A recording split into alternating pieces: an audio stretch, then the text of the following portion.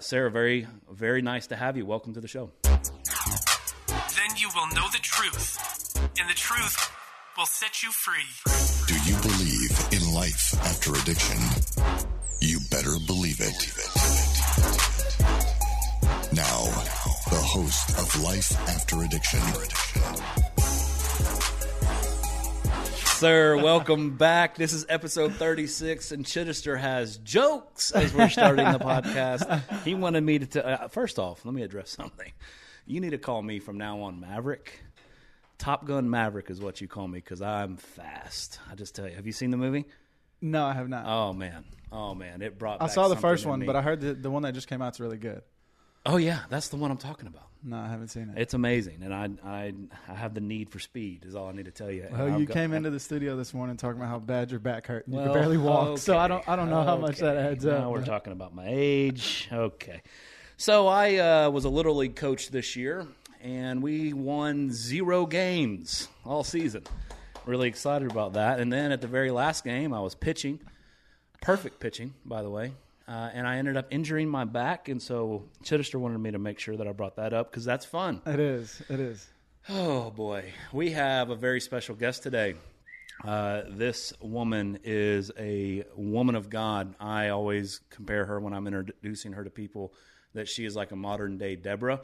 She is on fire for the Lord. She is fearless, and, man, it is the kind of godly people that we want. From the rooms of recovery comes the revival of a nation. Amen. And so let's introduce Sarah Keel. She is the executive director for Renew Clinic of Knoxville. She also spent time working for the Tennessee Department of Mental Health and Substance Abuse Services faith-based initiative. Sarah, very, very nice to have you. Welcome to the show. Thank you so much. Glad to be here. You're very welcome. So I gave you this introduction. I compared you to Deborah in the Bible. Talk to us about your journey. Tell us about the process of a little bit, just a flyby of your testimony, and then how God led you to working for the state of Tennessee, and then kind of the leap of faith that you took even before you knew. Well, I'll let you get into it, but before you even knew that you were going to take the role that you did, you kind of stepped away knowing that God had something prepared for you, and it was not where you were. So walk us through that. It's very exciting. Sure. So a little bit about me. I did grow up not knowing my father. I did not grow up in a Christian home. We went to a Universalist Unitarian church a couple times. So there's many different pathways to the top of the mountain, so to speak. And I remember we had like Hindu God statues up in the front yard. We had Buddha by the front door. And it was just kind of a hodgepodge, your truth, my truth, everybody's got truth. So I was kind of exposed to that very progressive thinking, even at a young age. And I think that actually has been to my benefit because I see how much it doesn't work. But anyway, I was adopted when I was 8. And my adopted father was a very strict Jewish man from the Bronx, and he and my mom met. He's an old timer AA guy. My mom was going to Al-Anon, and that's where they met. And I remember actually going to NA and AA meetings as a child. I don't know how that happened or worked out, but I remember going to meetings when I was very young. Yeah. And I remember like going to the coffee shops afterwards with all their friends. And I remember even being in this one coffee shop, this is coming up for me right now, and playing with a Ouija board in the coffee shop. Wow. And nobody stopped me. No one stopped me. But anyway, so yeah, playing with a Ouija board. But I just rebelled very quickly. I kind of cast off all restraint as a kid. I was that child my mom did not know what to do with me. I always knew I was loved by her. But I went into group homes and children's homes and all kinds of different places. I was using by 12,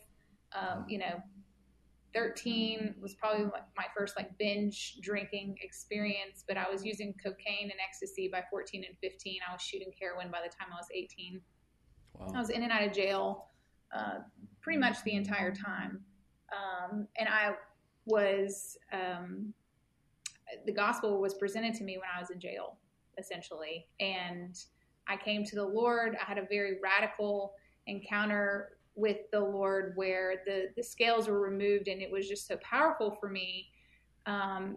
Whenever you say modern day Deborah, I think it's just because it just lives very powerfully inside of me where, it's just so true. Like there's just no undenying it. It's just so true. That's the way I would explain it. But I was working in the secular world for a very long time, and I always knew I was called to ministry because I was very uncomfortable working in the secular world. When I first moved to Tennessee, I was working for the Department of Children's Services. And I even remember at my orientation training for staff, they were just training us on different human issues and assessments and stuff like that. And I was listening to a Paul Washer sermon on my way to the training. It was like an hour long to get to this training. And I remember listening to this Paul Washer sermon. By the time I got there, I was under such deep conviction that the problem of this world is not, mental health issues. The problem of this world is not trauma. The problem of this world is sin.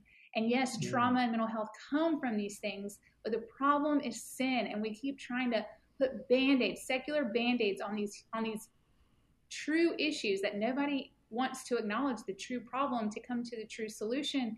And I remember I walked into this training and I was in tears. I was under such great conviction. I was in tears, and they kind of looked at me and was like, "What's wrong?" And I couldn't hold it in.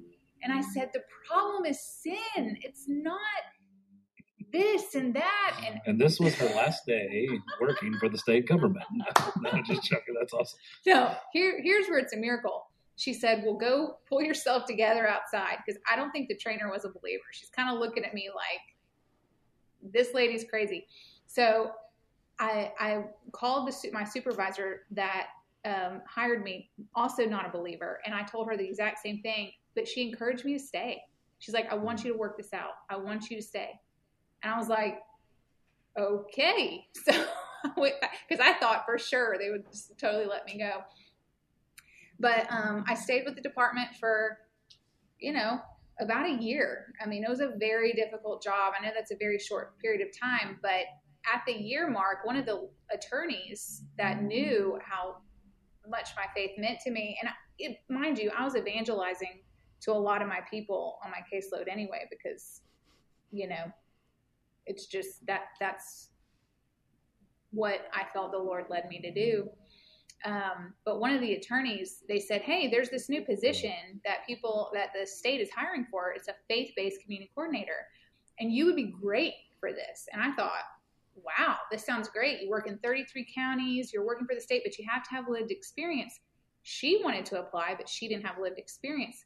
So I applied, I got it immediately. And it was like the last day you could apply at like 4 p.m. is when she told me. And so I sent in my resume, I got an interview, I got hired almost immediately. And I was really excited about this position. But I quickly found out with the state, a faith-based initiative is essentially all faiths. So you have to be working with all faiths. And to me, that's great. For me to have an opportunity to speak to all these different kinds of people with all these different faith backgrounds, me as the evangelist that I am, like, that sounds great. But, I quickly realized that there is a hostility to saying in the recovery world that if you say Jesus is the way, the truth, and the life, there's a great hostility that you will be found standing up against, particularly within the state. So I got my hand slapped a couple of times, to say the least. Yeah. So, and then from there, and we've talked about a little bit on this podcast, but from there was the Knox County Church Network that developed, and this is what's so cool. I keep looking at a camera that's not on. I need to look at this one. But for those that are listening, the Knox County Church Network is a cross-denominational churches that came together and said, hey, we need to tackle social issues, and we need to do this as the capital C Church. And the first thing that they did was, hey, this opioid, the forgotten pandemic. Come on. TheForgottenPandemic.com. The forgotten pandemic, the opioid crisis, the overdoses, the drug addiction, those kind of things. And so, man, they came together. They got funding from different churches. They developed something called Renew Clinic Knoxville, and they needed an executive director. I put my 2 cents in there, and I said that they should hire you, a modern-day Deborah, and not that my 2 cents mattered, but that was obviously and clearly the right choice, and I'm glad that they did. And so you guys have been formed. You are an intensive outpatient in Knoxville, Knox County. You're working to grow and do some other things, I know, but I'm not going to reveal those until you do. But also just has it been a little bit, a year and a few months you've been open, 14, 15 months? Yeah, our year anniversary of being open was in May. I've been on as the executive director for about 2 years now. But as far as being open, because when they hired me, we had some money in the bank. We didn't have any staff. We didn't have a building, anything like that. First thing I did was order business cards. I need to have some business cards. Sure. And a website. We need a website. And so when they brought me on and kind of built it from the ground up, and so we've been open for a year. Open for a year, 13 months. And so just so you guys know, when I'm talking about Renew Clinic, they are, in their theology, their philosophy on addiction, they see addiction the same as S2L. They believe that there's freedom from addiction. So let me ask you this, Sarah, just because we talk all the time, we were even talking about before the podcast, and I want to kind of bring it up because there is this sense of, from the rooms of recovery comes the revival of a nation. And we all have been saying that, including you, for a season. And we feel that, and it seems that God is doing something here. And so before we get into that, talk to us about why is Christ-centered addiction recovery so important in comparison to the secular norm and what we've been taught for the last 70 years and what the mass majority of places that are dealing with addiction and what they're doing is different than what you at Renew's doing, what S2L's doing, and what there's other places doing what we're doing, so we're not just saying it's just us two. But what's the difference and why is Christ-centered so important? Just to say it plainly, and then I'll expand. Obviously, it's because of Jesus, because he is the truth. He is the life. He is the way. He's not just a good idea or a good option or a better option than others. He is the option. We are created to be in relationship with him. We are created to be at peace with him because we are created by him. He is the Word of God. And so until we are reconciled to our Creator, there's going to be dysfunction. We're all going to be addicted. We're all going to be in an addictive relationship with something that's not him. But until we are found to be at peace with him. You know, there are some addictions that are more socially acceptable, like success, work, human approval, things like that. And then there are things that are less socially acceptable, like drug addiction, alcoholism, sex addiction. But addiction is addiction because we're created to worship, because we're created to worship God and be in relationship with him. And so, you know, I'll be the one to say what ruffles feathers a lot of times is, you know, until somebody is found in Christ, there's not going to be complete healing and restoration of the soul. I mean, the soul's still dead until we're found in Christ. And I don't know about you, but I don't care about, you know, trying to kind of, you know, Jesus called the Pharisees whitewashed tombs. It's basically because they're the walking dead. You know, they make themselves look good on the outside, but on inside, they're still dead men's bones. I want to see people come alive. I want people to be saved, like eternally. I don't want to settle, and neither does Christ or any of God's people want to settle, nor should we be thrilled with the settling of anything less than that. So Christ-centered care, it works because it is truly the only option. I do think that there are people that find sobriety who are not Christians. But we believe as Christians that every good and perfect gift comes from the Father of lights, where there's no variation or shadow due to change. So if every good and perfect gift comes from above, if a person who does not believe in Christ can have a family and find sobriety and experience any kind of forgiveness or gladness of heart or sanity, it's still coming from Christ. They're just not giving him glory for it. Yeah, common grace. Yes. So, if you follow the podcast, if you follow S2L, and you've seen the documentary, then Sarah probably looks familiar. She definitely was in the Forgotten Pandemic documentary about overdoses and Christ-centered addiction recovery and the state of our nation. And I think, Sarah, that you have two of maybe the best, if not two of some of the best lines in the documentary. You talk about striving and resting. You talk about mundane, functional people roaming the earth kind of thing. And I don't know, can you expound on that? Can you expound on just the peace? And then Jeff, I almost called you Jeff. You look like a Jeff.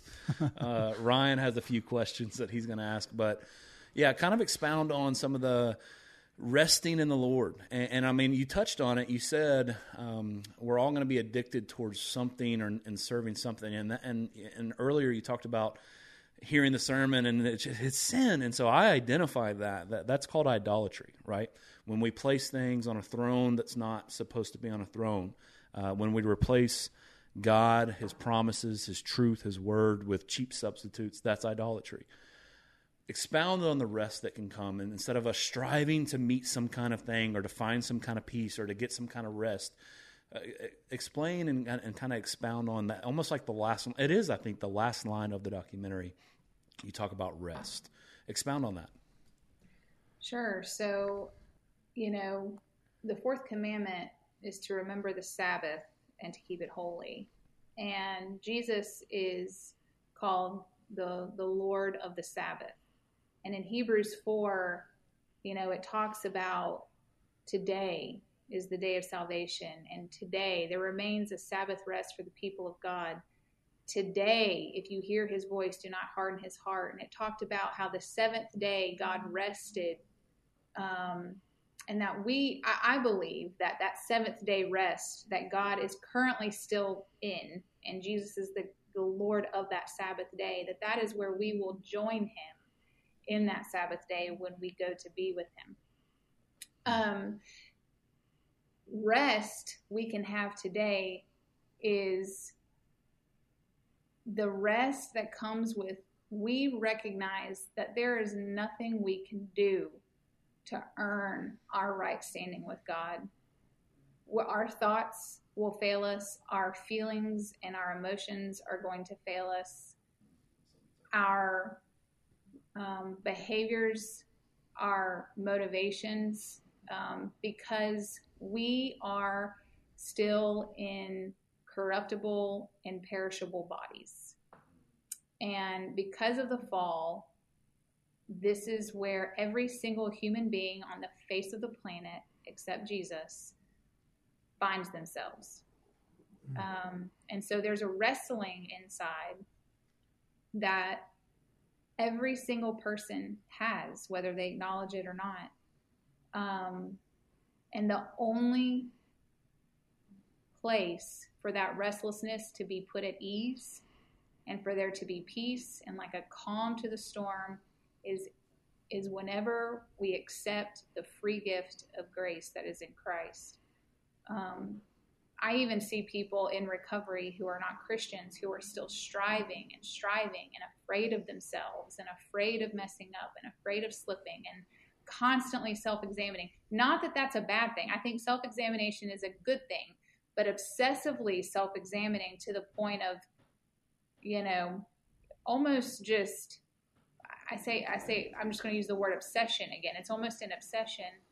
The 12 steps are good because they're biblical steps. I believe that it comes from the Bible, but the 12 steps in and of itself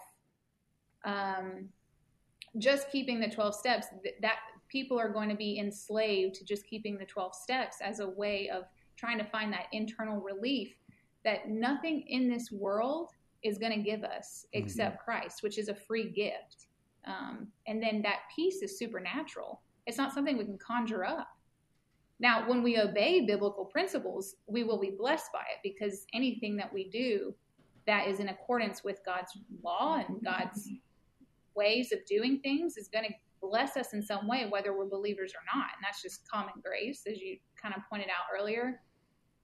But that supernatural peace, that supernatural rest, it is given to us. It's not something we can conjure up. And I just think that there are so many people who are trying to conjure up their own peace and their own rest. So when you manufacture your own rest or peace, or attempt to do that, I don't know that that's ever successful. It's absolutely idolatry, because you're going towards something that maybe you have some experience, some history of it giving you very minimal relief. Yeah. When it comes to drug addiction, when it comes to alcohol addiction or pornography or sex, any kind of like addiction that, as Sarah was describing, is more visible, man, those kind of things become painful, and they always end badly. So no matter the little moment of relief that we do receive, that we try to justify, and inevitably I believe that rolls down to not only worshiping the pill, the bottle, the feeling, but it's really making yourself a lowercase g God. Because I'm going to do this to serve me, to make me feel good, so I don't have to stress this is what I want to do. No matter the destruction, no matter the decay that I've left in my path, knowing that when I do this, it ends badly, I'm still choosing to do it. No matter the relationship with my wife or husband, no matter the relationship and avoiding my kids, no matter all that be darned, I'm going to do it anyway. And so it's idolatry. And, man, I think it's so good. And, Ryan, what were you going to say? No, I kind of wanted to touch on what we were discussing briefly earlier, and something Sarah touched on earlier as well, but just from the rooms of recovery to the revival of a nation. And we talk about how God used addiction in our lives as a puppet to draw us directly to him. And how I truly believe that, man, that's where revival is going to start. Most people don't know that Christ is enough in their lives until Christ is all they have. See, when I came to a Christ-centered addiction recovery facility, right, I didn't know God. I didn't grow up really in the Word or praying or anything like that. And I see a lot of men who come through here in the same manner. And maybe they have had a church background, so to speak, but they've never really encountered the Lord. See, I came here just to stop using drugs or alcohol. So I thought. I thought it was just to stop using these substances and everything would get better. But as Sarah spoke earlier, you know, Jesus is the way, the truth, and the life. And there is a distinguishable difference between mere sobriety and freedom in Christ, right? Freedom in Christ comes with a Savior, that comes with forgiveness of sins. It comes with sanctification. It comes with the fruits of the Spirit, love, joy, peace, patience, kindness. Me simply being sober comes with sobriety. And it was a drastic change in the way I perceived addiction as Christ versus sin. And my job is abiding, obedience, and trusting him, as versus Ryan versus addiction. I will never win that battle. I tried every method, every way, every avenue, everything within myself. I tried to fight that, and it led me down the same exact path. And so that's just something I'm very passionate about, is that, man, there's a distinguishable difference between me just not using drugs and trying to obtain some sort of sobriety, and, man, devoting your life to Jesus Christ, who is the author and perfecter of our faith and can absolutely restore and redeem everything that addiction has taken from you. But I was going to ask you something real quick, Sarah. If you could turn back the time and talk to your 18-year-old self, with everything you've been through, knowing what you know now, what is a word of advice or a word of encouragement that you would give her? Nice. Drugs are bad, okay? Okay. Drugs are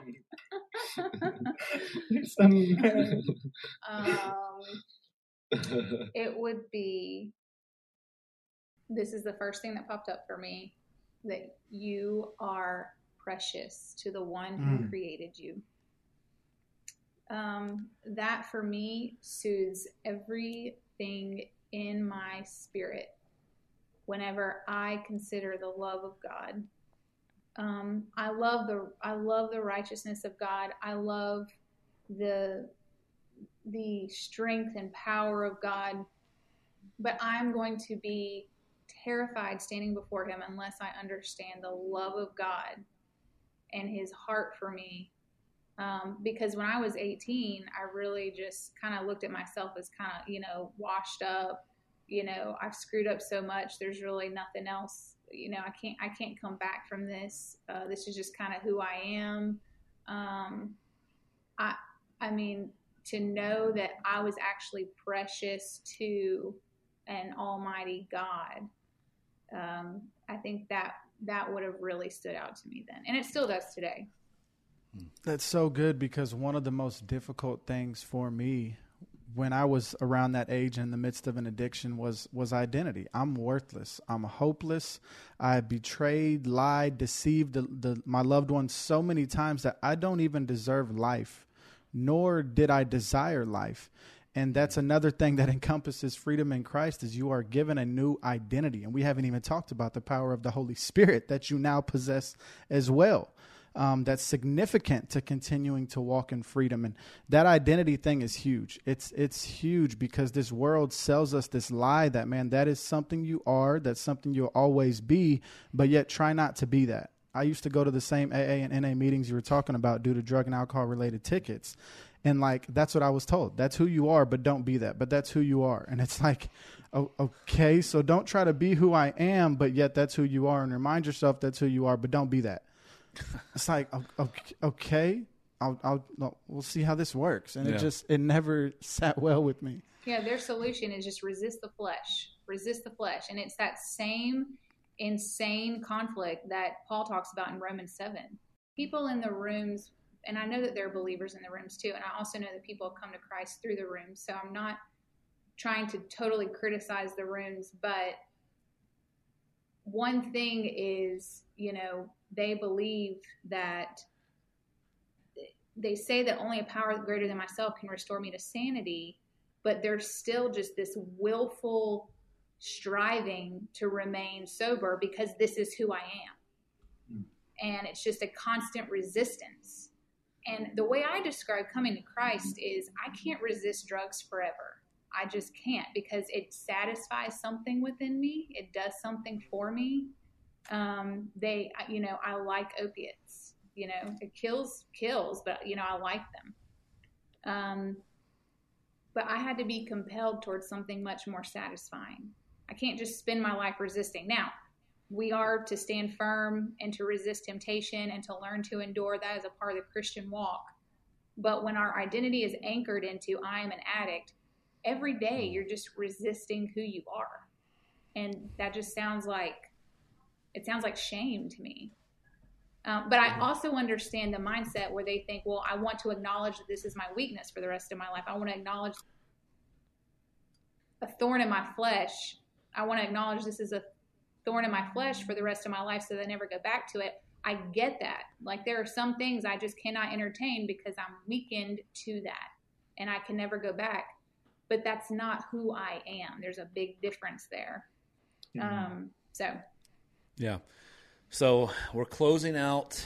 We've been going roughly 29, 30 minutes. I want to get us in a little trouble.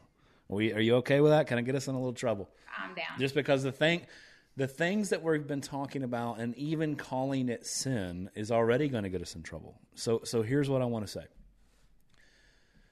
Without getting in the debate of disease and all of that, we're not going to do that today. But I will say, sin has physical consequences, right?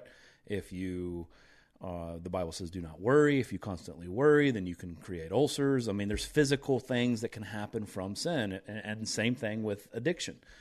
The problem lies when the mass majority, just from the words that we've spoken on this podcast and call it addiction sin, will say that we are bigots, uneducated, shaming. It's not a moral issue. And the whole crescendo of what we're talking about is if we can't call it what it is, there'll be no healing from it. Now, let's compare that to the reality. Can't call it what it is, and has the problem gotten worse or better? Way worse, right? If you can't call it what it is, then I think overdose deaths will increase. Well, what has happened the last 3 years? It's gone skyrocket in flight. I almost broke into the song, but that would be very inappropriate for the topic, the Yes. feel. Skyrocket through there, man. And I mean, so if we can't address, and we're not saying that there's not physical things, even chemical, not saying that things don't affect the brain, but if you can't address the root issue and address it and talk about it and saying, hey, this is sin. When you exchange the glory of God for bootleg, cheap substitutes, it's always going to end badly and it's always going to fail you. And if you can't say that, and if you can't talk about that, if you can't say, as Sarah said, and as you said, if you turn to the source where there's true redemption, there's true freedom, there's true healing, there's true fulfillment. Because she just said, I like doing drugs. I can't go a lifetime of just resisting that unless something else takes place. And if that something else is a doorknob, if that something else is your kids or a higher power that you can only understand, or your dead grandmother, or whatever it may be, it too falls into the idolatry category, and it will fail you. Or you'll live a life of 40 years of misery, dry drunk, wishing that you could drink and do drugs. When we're a new creation and your mind is renewed, and I'm not saying early on you don't think about it, you don't feel these urges, but I'm telling you, the last thing I want to do is dope. That's a miracle for those words to come out of my life, because that wasn't always the case. There was a point in my life that I couldn't have done this podcast without dope in my head. I would have had to wake up. I would have had to do this just to have a lunch meeting. And now it's literally like my DNA is. It's not, I'm missing out and I want to do this. Oh, look, they're having fun. I don't want to do it anymore. Amen. It's different, right? And unless we can say that, then the problem is going to consistently get worse. Off my soapbox. Go ahead. All right, we in enough trouble? Is that good? Oh no, I think it's great. I thought it was going to be worse trouble. That was Okay, good. That was pretty mild. we could get into some trouble now. Yeah. That was pretty And we mild. have. Yes.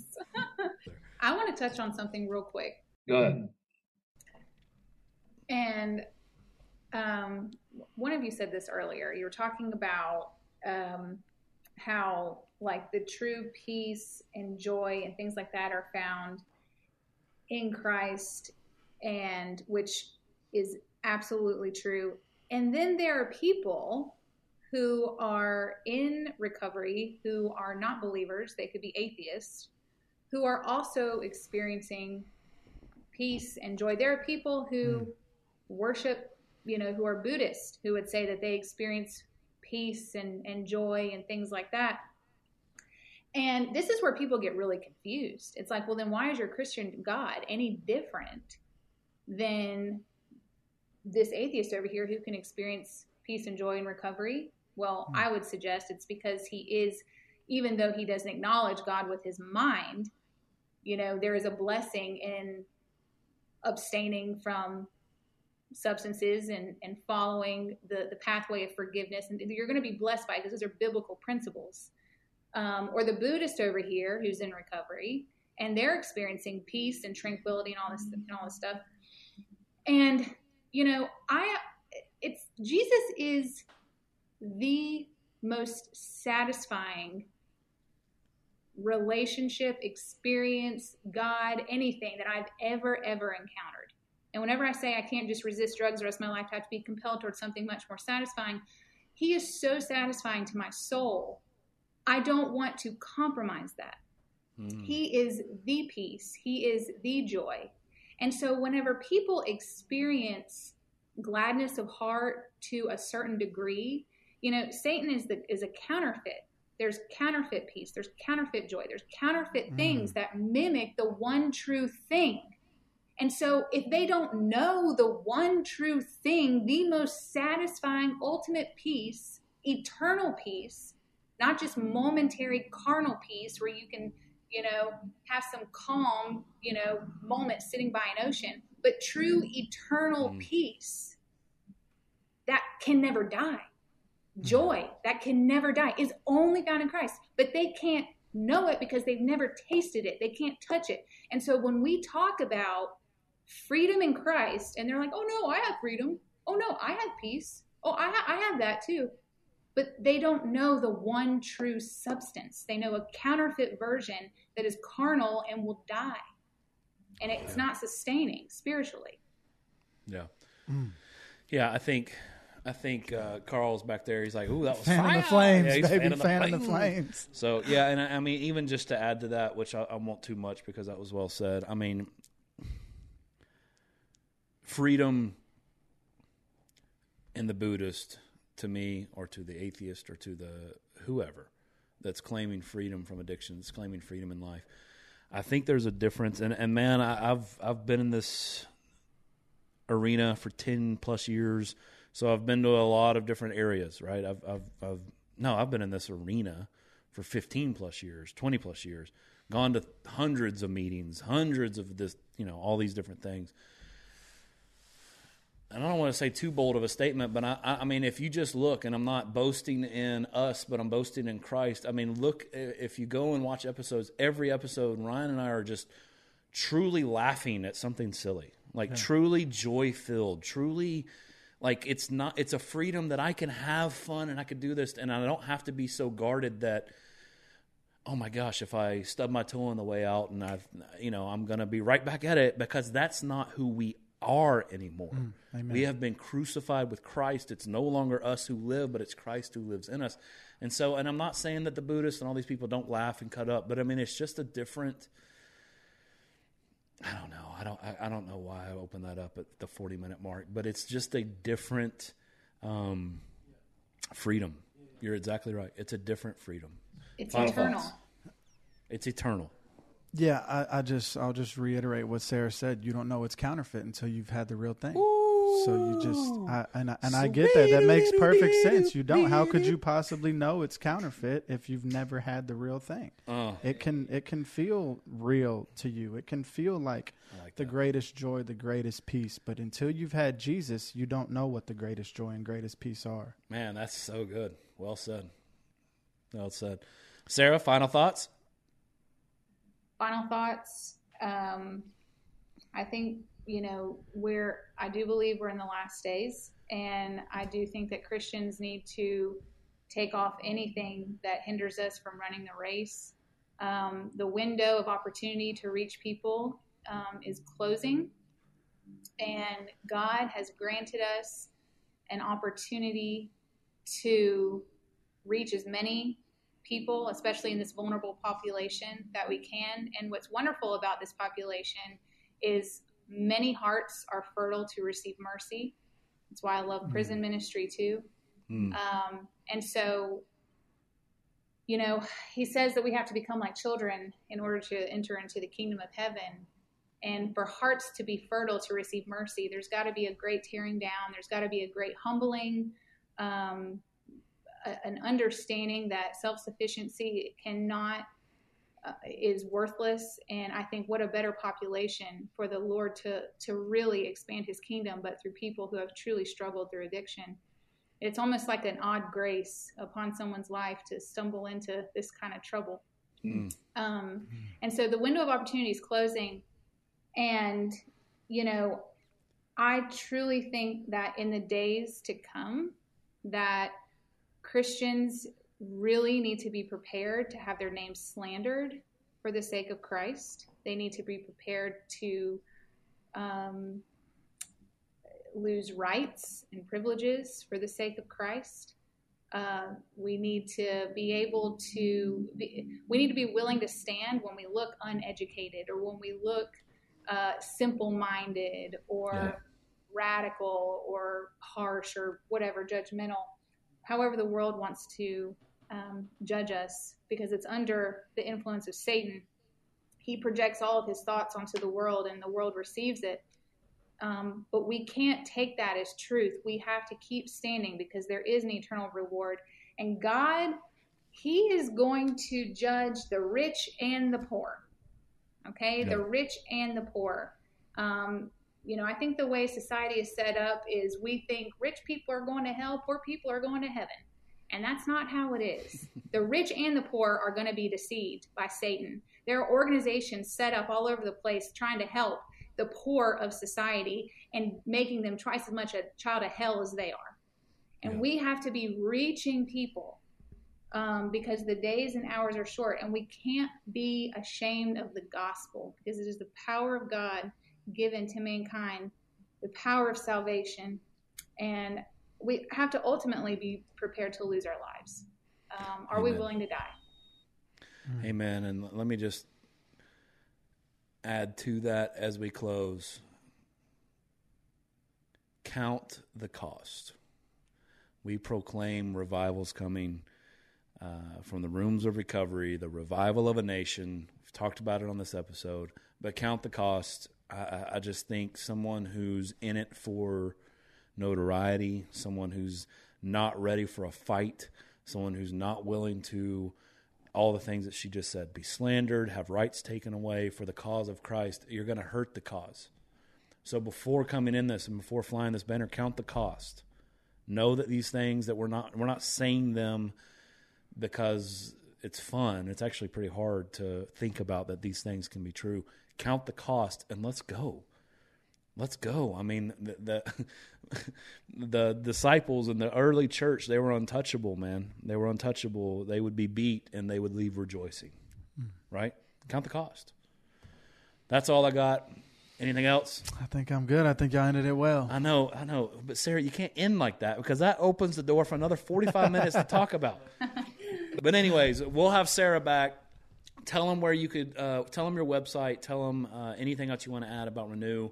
Tell them where they could find you. I would say if you're in East Tennessee, any part of East Tennessee, you need to listen in. If not, go follow their socials. They're constantly putting encouraging stuff up for people to really grow and feel peace inside of encouragement. Yeah, RenewKnoxville.com is our website. And yeah, you can also find us on social media, Instagram and Facebook. That's it. Okay. And we will put the links in our show notes and on the YouTube as well. So, Sarah, thank you so much. It's been an honor talking to you again. Modern day Deborah, that's life after addiction. You better believe it. Come on. Life After Addiction is a production of S2L Recovery. If you have any questions you'd like answered on the podcast, email them to info@springtolife.net. That's info@spring2life.net. And for more information on addiction recovery, visit s2lrecovery.org.